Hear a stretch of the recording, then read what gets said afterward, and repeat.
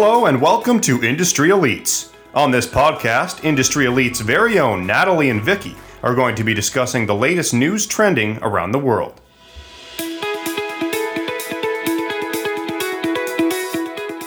This is part one of our two-part series, so let's get into it.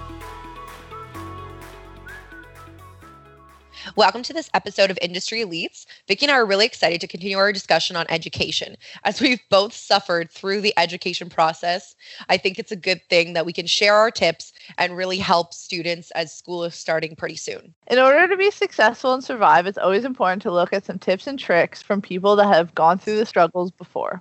So Vicky and I ended up finding this article of tips, and it kept talking about how critical it is for the first few weeks for students to really get it right. It kept talking about how critical the first few weeks of school are for new students. And yeah, they definitely got that one right. But then they also talk about that these decisions that you're going to make will affect the rest of your life. I guess that sounds a tad dramatic, but it may be true. If you've stayed on campus, the people you've met and roomed with, the clubs you've joined, and the activities you've participated in has all shaped you throughout your post-secondary career. So in these tips and tricks, it's really going to help to prepare you with some survival tips for not only the first few days, but hopefully to translate into some really good habits for the rest of your college or university career. Whatever you do, be sure to be yourself and try to enjoy your college or university experience as much as possible. Expect to feel some stress and some homesickness, but don't worry, these issues don't last long and don't let them wear you down. So let's take a look at some of the tips that this article has left us with. I believe there was about 25, but let's see how many we can actually get through. So the first one in terms of the survival guide is going to all of your orientations. So I can remember going and starting university, your first 2 weeks of classes really were just getting to know your professors, getting to know your curriculum, and it was still interchangeable. I feel like people were still deciding, okay, did I want to do this class? Don't I want to do this class? So I feel like that's why going to orientation is super important, and people shouldn't just kind of brush it off as oh, the first 2 weeks of school, I don't really have to go, nothing super important. But then you could get stuck in this really crappy class that if you went to the orientation, you probably could figure that out. Vicky, same experience or no? Yeah, that's true. So mine had two sets of orientations. It was before school actually started orientations where they would take you around campus, and it was really camp counselor-y, and that was never my thing. So I really avoided that because it was where you could play games with strangers and you got loot bags and stuff. So I just had no interest in that. I did go to the Frosh Week orientations where they had concerts and stuff. That was fun. But I did go to the ones you were talking about, the class ones, especially first year, because you have no idea what to expect. No. I kind of discovered in the first 10 minutes of your first class orientation that everything they told you in high school is a lie. They didn't prepare us for anything. They're you're sitting in grade 12, you're in your class, and they're yeah, guys, all of these skills are going to be so useful to your post-secondary education. I don't think they were. It's true. I feel like high school was almost making university and college sound like it was military college. It was just some crazy boot camp where you had to be on all the time and all these crazy rules. My first professor swore at me within 5 minutes of knowing him. The rules were different. You didn't have to ask to go to the bathroom anymore. You didn't even have to go to class if you didn't want to. That's true. All these kind of things, and that essay format. I don't know if you remember that, but they were what was it? MLA, and they're this is all you'll use in university and college. And then I don't even citations. I used MLA. I used APA, and I just remember them drilling that into our heads for the 4 years of high school, and then not using it once, and then having to relearn a whole new format. Even though they're talking about trying to embed this in our brain, they didn't allude to the fact that there was also then 5 to 6 other websites that you could go on that would help you search the specific book or the specific website and then give you all of the citations right there, and even the in-text citations. So it's they drilled it and they made you scared. But in a sense, when you went to university, there's so many other resources out there to help you to complete something in a way easier fashion. I'm not sitting here grabbing a manual. Okay, this is the instructions on how to do APA, and going through the document, doing it myself. The computer did that all for me. Yeah, exactly. There's that one website. What was it? It was literally like citation.com or something. It's like, cite this for me. It's like super simple stuff. Yeah, it was nice. It formatted it properly. It showed you how to put it in your actual document. And most of them, you could upload your document to see if you actually did it right. If not, it would correct you. They didn't tell you that in high school? So it's like, people starting school, make sure you know that exists. It is true. And there's a lot of things online now for math. Like back in the day, you'd have to go to the back of the textbook to find the answer, but it wouldn't tell you how to get there, not to show your work. There's these apps now where you take a picture of the problem. It shows you all the steps of showing your work and explains it and then gives you the answer. So these things do exist. So yeah, I didn't even think of the two sides to the orientation though, how you were saying before. There's so many different orientations when you start university or college that I feel like it's also in the sense of overwhelming. So if you could at least go to the key ones, and if you already have a group of friends, I feel like you're kind of set. But for those individuals who don't really know anybody on campus, maybe going to all of them would be good, because then like you're able to meet new people that way. But if you're kind of over it and you just need the basics, the core of what's going on, then just make sure you choose the right stuff. This is true. I support you in that. So next on our list here is getting to know your roommates and others in your resident hall. So the people that you live with are going through relatively similar experiences, emotions as you are. Everybody is new. Everybody doesn't know everybody. And everybody is really confused and I guess kind of lost in this time. So it's really nice that you can make friends with your res neighbors and your roommates, so you can kind of start going through these experiences together. Even if it's something as simple as just going to find your classes together, or figuring out how to get to the caf, or even where the laundry room is your residence. It's kind of nice to have somebody to go along with. And then too, when you met a lot of your neighbors, and then through your neighbors you met other people and you'd get invited to stuff, and it was kind of like a one big network on your floor. So that's always kind of fun, especially in the beginning weeks when you're all in the same boat. Yeah, I think that's a nice thing to know. And that's, like you said, the comfort level there is that everybody's on the same boat. My one fear would be not getting along with my roommate. Like, I didn't stay on campus, so I was one of those people that commuted. So I feel like as much as I did get some experiences, I didn't get that full experience like yourself and like people who stayed there. But yeah, what would you do though if you like hated your roommate? I'd be like, hey, I'm moving home now. I can't deal with this person for the next of my first year of school. Like, that would be brutal. Well, I know at least where I went, within, I believe it was the first 2 weeks, if there was an issue, you could request a switch. It wasn't guaranteed, obviously, because you needed to have like X amount of people still switching. But at my college, the residents were set up as like little apartments. So you did have like your own closed door room. We had a shared bathroom and a shared like kitchenette. I guess if you really didn't like them, you could very easily avoid them. I do know a couple friends didn't like their roommates, and it just kind of caused weird drama. Just like you go into a room and people are just ignoring you. Yeah, that's unnecessary. It's like making your experience, I feel like, just a lot worse off than it needs to be. It's true. But one of the good things, at least, I don't know if this is how they all are, but the school I went to did it, is when you applied for res, you had a very in-depth questionnaire. So they asked literally everything. They asked, like, what are your sleeping habits? What are you into? What kind of music do you like? It was almost like a Match.com. For your roommate. Just to make sure that if you go to bed at 8 p.m., and I come home at 8 a.m.,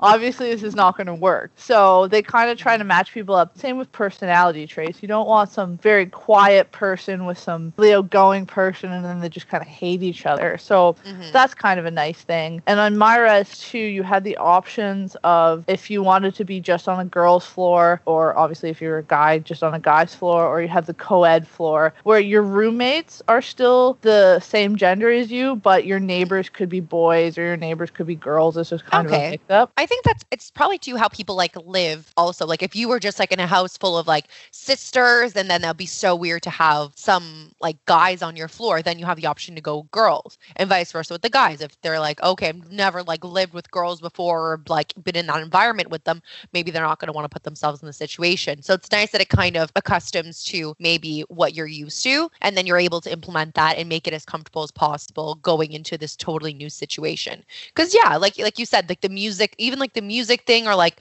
the going out thing, those are all actually important things because they're part of like your living situation, right? Like it's different than just having someone you go to class with and you're spending an hour of time with, but you're probably in your dorm, I'm sure, a large amount of time from finishing schoolwork to even sleeping those 8-9 hours of the day. Like that's almost half of your day at least spent in your room. So definitely makes sense on that front. So hopefully to everyone out there starting school, they're going to be getting some good roommates. Yeah, hopefully. If not, and everyone's kind of new, just for lack of a better word, try. Be civil. Everyone's going through things and everyone kind of deals with that differently. So if your roommate's a little shy or whatever, don't take it personally. Yeah. And another thing I just thought of, I guess with COVID, people might not even be experiencing the roommate thing. Oh, true. You have to live somewhere. Yeah, but like if everything's online, I guess people just mostly would access stuff there. But what if there's like international students? Or I wonder if they're coming back, like even individuals who come from like across the country to go to school. Like what are those individuals doing? I guess they're just doing everything online. And I wonder if it would be like January when they come back or not, or that's interesting. I wonder how that works. I'm curious. Yeah. I'll have to Google that after. All right. So the next one here is getting organized. So in high school, the teachers tended to lead you through all of your homework and your due dates. But in college or university, the professors are posting the assignments. Often for the entire semester, they'll give you the syllabus and they expect you to be prepared. So it's important to buy an organizer, use an app, or get a big wall calendar, whatever it takes to help you get your assignments done. So wow, is this ever true? And I think one of the things from high school that maybe didn't even help you transition into your post-secondary is that piece where they're always checking on you. Like, okay, well, here's the next assignment, guys. It's all due this week. Oh, why didn't you get this in? Why didn't you get this in? Well, there's definitely none of that in university. Like you're just, even college, like you're just getting a 0 unless you have an excuse or unless your prof gives you some sort of extension. They're really strict on that stuff. Like if they have 800 students, they're not caring about the few of you that don't hand stuff in. Yeah, it's true. I remember in high school, you would get updates constantly. Like, remember, this report's due next week. This report's due next week. Like, every class. Yeah. And then I found in college, you're kind of on your own. Like, sure. You get the major syllabus dates, and then usually when you get the project, they'll be like, yeah, it's due this date. And that's pretty much it, unless there's project checkpoints. At least for me, that was it. I had all the forms of organization that you mentioned. I had one of those giant whiteboard ones in my room, which I actually didn't like that calendar because you had to write the dates yourself. And I was always fearful that I would mess it up and then I would just completely ruin a project because of that. But then I had my phone sending reminders. Then I had a physical like planner. And then I used to write to-do lists for all my projects. Holy moly, so you're fully loaded. Art school, man, it kills you. Because it was like imagine 8 to 9 courses a semester, and it would just be constant projects. Some would be all semester long, some of them would be weekly. It was just a lot to keep up with, and especially too, if I found that if you got kind of tips along the way, you'd have to keep yourself organized instead of writing down random notes on a napkin and just all of that, especially too with your notes. I would have a notebook, and then what I would do is I would go to class or a lecture. I would write everything down really, really quick. I found that I could write things by hand, very sloppy and completely unreadable, but I could do it faster than typing. Yeah. Especially that's interesting too. Yeah, I would write everything like MSN. Like it would just be like width would be like the W with the line above. Like I would just write it in crazy point form. Super short form. They would be almost like code just for me. Like if you read my notebook, you would have no idea what I was talking about. You'd have to like dissect it. You're like, okay, like this is like Morse code right now. Pretty much. So then what I would do is then after the lecture, I would go home and I'd rewrite it or type it out. And for me, that really helped me study and stay organized. So not only are you rewriting it to get it kind of drilled into your head, you're making your notes all basically pretty and organized. So that really helps a lot. And one thing I found with me is first year, so I went to school for graphic design, you get an art kit. The art kit, it was honestly like $3,000 worth of art supplies. So if you can imagine how big oh my gosh. And you get a portfolio book. And this portfolio book, and I'm not exaggerating at all, is probably 4 feet by 2.5 feet. It's just absolutely massive. Like if I put the strap on my shoulder, it would pretty much be touching the ground. And I'm 5'10". Wow. So if we put the size for everybody to kind of get a visual on. So you could always tell first years in my program because they would cart this thing around everywhere. And this thing would be full of paper, X-Acto knives, pens, rulers, like anything you could need to do any art thing. We would lug it around everywhere for honestly like the first month. And then you could tell how like comfortable we got because then we would just show up to class with a pencil and a sketchbook or what you would need for that specific class. So it's just funny how organized you start, I guess, and then how you kind of get into a rhythm. And not that you're getting unorganized, you just realize you don't have to be so hardcore about it. Yeah. It's better to start off at like 150 to land yourself around like that 80 to 90%. Because even, yeah, like you said, I had all of those things in the beginning, but then more so I think what had stuck with me the few years after was I'd input my syllabus, like any of the big assignments, that would be in my calendar. Like, so the calendar would link to my phone, plus it was already on my laptop. So anywhere I was looking, I would already see it. And then I had virtual sticky notes, like the sticky notes app that's on your computer. I downloaded that, and then each class would have a sticky note. So anything upcoming, I'd have each time I'd open my computer, I would see it right there. And I feel like that's what would always trigger me. Okay, I got to work on this. I have this next, that, because it kind of works as your to-do list as opposed to just having something in a calendar. You're like, oh, I have a week to do this. Oh, I have like 3 weeks to do this. And then it's like, oh, your 3 weeks are already up. So it's like, if I have that to-do list, it also kind of helps to ignite the motivation in a sense to get whatever task I needed completed, hopefully just before the due date. I also found that it helped with, at least I had a couple, I don't know if I want to say projects, but you know those like discussion boards you have to go online and answer a question or whatever. I found that for me, those were always due at like weird times. Like it would be due next Tuesday. Midnight, but it would be, mine were always like, it'd be due next Tuesday at noon. Or like, oh, that's weird. 2:30 or because I think what they were trying to do was avoid the midnight rush. We've all done that a million times. But I thought those helped a lot too because if I just wrote my assignment was due Tuesday, I would have the automatic it's due at 11:59 Tuesday, but lo and behold, it was due at noon on Tuesday. So that also really helped you kind of keep that.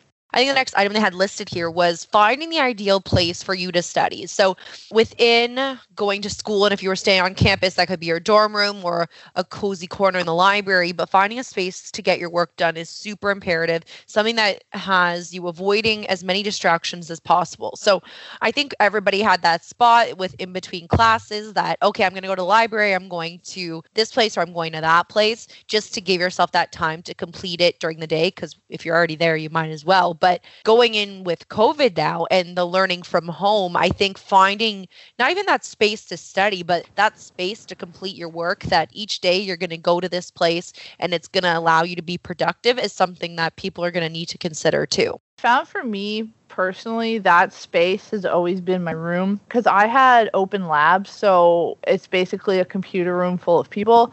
The computers were put together in like an octagon shape. So you're kind of in like a giant. And I always found that was really difficult because we'd all basically be hanging out doing our work. And I found for me, being the social butterfly that I am, is I was more interested in talking than I was working. Yeah. So no, I know what you mean though. Yeah, like in even like group studies, like we all know that's a lie. Like you're not gonna actually study. Let's be honest. Talk about how horrible that class is, and oh my gosh, how are we gonna make it through, guys? And then your last like 30 minutes is like, okay, let's review page 5. Yeah, exactly. And you review the first paragraph 5 times. That, and then I found the library too. I always thought it was kind of like annoying because it's like if I have to get up and go to the bathroom or if I want to go grab a coffee or something, I have to pack up and bring everything with me versus like just leaving it as you would in your room. And I just find in your room, you can get comfy, you can close the door, you can have the option of silence or music or have the TV on, and you're alone. Like you can close the door and you're done. And even in res, like you could put a sign in the door. We kind of have like an open door policy to the main room. So people would either just like knock and walk in, or we'd literally leave the door open. But if it was your room door was closed, that was like business time. Like this is when someone's working or someone's sleeping. Like that's what I found was easiest. But I know everyone's different. A lot of people like the library. I'm not even sure the library was in my college, to be honest. didn't even know where it was. I'm honestly trying to think about it now. It was like a courtyard thing, and there was windows to it, but I don't actually know how to get there. Like, I know where it is-ish in the building, but I don't know how to enter it. Disclaimer, I wasn't a slacking student. It's just I did not need it. I just didn't have any research to do. One thing you were saying there that brought back some memories when you were saying that if you go to the library, you're like the only person there. So if you have all of your stuff, it's kind of like you'd have to take it with you. But I remember when I would ask people, or people would ask me like, hey, can you watch this stuff for me? And I was always like, so if someone comes up to me and like tries to take this, but I know it's not their stuff, what am I supposed to fight this person for this stuff? Like, how far would someone go to protect something that's not theirs? You could walk up and be like, this is my friend's laptop. She told me to get it. And you would just be like, oh, okay, not knowing anything. And then that person comes back and they're like, what the heck? Yeah, I always thought about that. Or it's kind of like a little nice, like, hidden compliment. It's like, oh, you think I'm worthy enough to not steal your stuff. Thank you. Yeah, you think I'm not going to go through that awesome lunch that you have over there because I have to go down probably like 20 minutes to go pick something up now. But I mean, yours looks pretty good. Yeah, exactly. So the next one on our list is probably the most important one. And I highly recommend it as someone who avoided certain classes like the plague. The fifth on our list here is go to class. Pretty obvious. Sleeping in, skipping that 8 a.m. class. Everybody wants to do it. You can get a pass. I'll give it to you. But you can't make it a thing. A lot of the time, you do get a percentage just for attending. And it's usually a pretty high percentage. Like, most of the time, it's like 10 to 15% for literally just being there. Yeah, especially in first year. First year, I think that was big. Like, for mine, it was very big. Like, even if you didn't do anything while you were there, you were just physically in that seat. And that was kind of, for a better way to say, good enough. A lot of the times, too, some people have labs. And if you just don't show up for the lab, that's an automatic 0. Like, you can't redo the lab. A lot of times you get work right then and there that you have to finish that day. Or sometimes it's just something that no matter how hard your friends try to explain it to you, you had to be there. And it's just not a good habit to get into, because I know, especially come the winter, and you don't want to get out of bed just to do an 8 a.m. lecture about something incredibly boring, you still have to go. No, it's true. And I think some of the things that I had where the participation was really counted was the tutorials. So you had your lectures, and those could be like 2 to 3 times a week, maybe for like an hour or so at each time. But then each class was maybe also assigned a tutorial. So it's like a smaller discussion group led by like a 3rd or 4th year student, where you'd have the opportunity to do a little bit more work and earn your participation and handing in assignments. Usually the tutorial leader would be able to mark those for you. And one thing that happened was that if you were already doing a little bit poorly with some of the assignments, plus also missing lecture and then also missing tutorial, then you were essentially really not doing anything for yourself, because a lot of the times the things that we talked about in tutorial were things taken from class. So it was all interconnected, where if someone didn't go, like, you knew looking at that student when they were answering that question, you're like, you didn't even go to class. Yeah, exactly. And especially too, professors notice this. They will have kind of a general idea who's going to class, who's not. And especially when it comes to your work, kind of an instance where it's like they understand that life happens, but then when you go to beg for a passing grade and you've showed up for 2 classes, they're not going to give you that. And especially too, it kind of comes down to this isn't high school anymore, you're paying for this. In a way, without making it sound so daunting, is like the rest of your life kind of depends on this. If it's this program or not, you still really need to go. And I know it's especially easy not to, because there's kind of no instant repercussions for not going to class. It's not like in high school, if you skipped, you knew you had to get home before your mom because there'd be a voicemail saying that you didn't go to class. They just don't do anything. The teachers don't care if you don't come or not. So definitely go to class.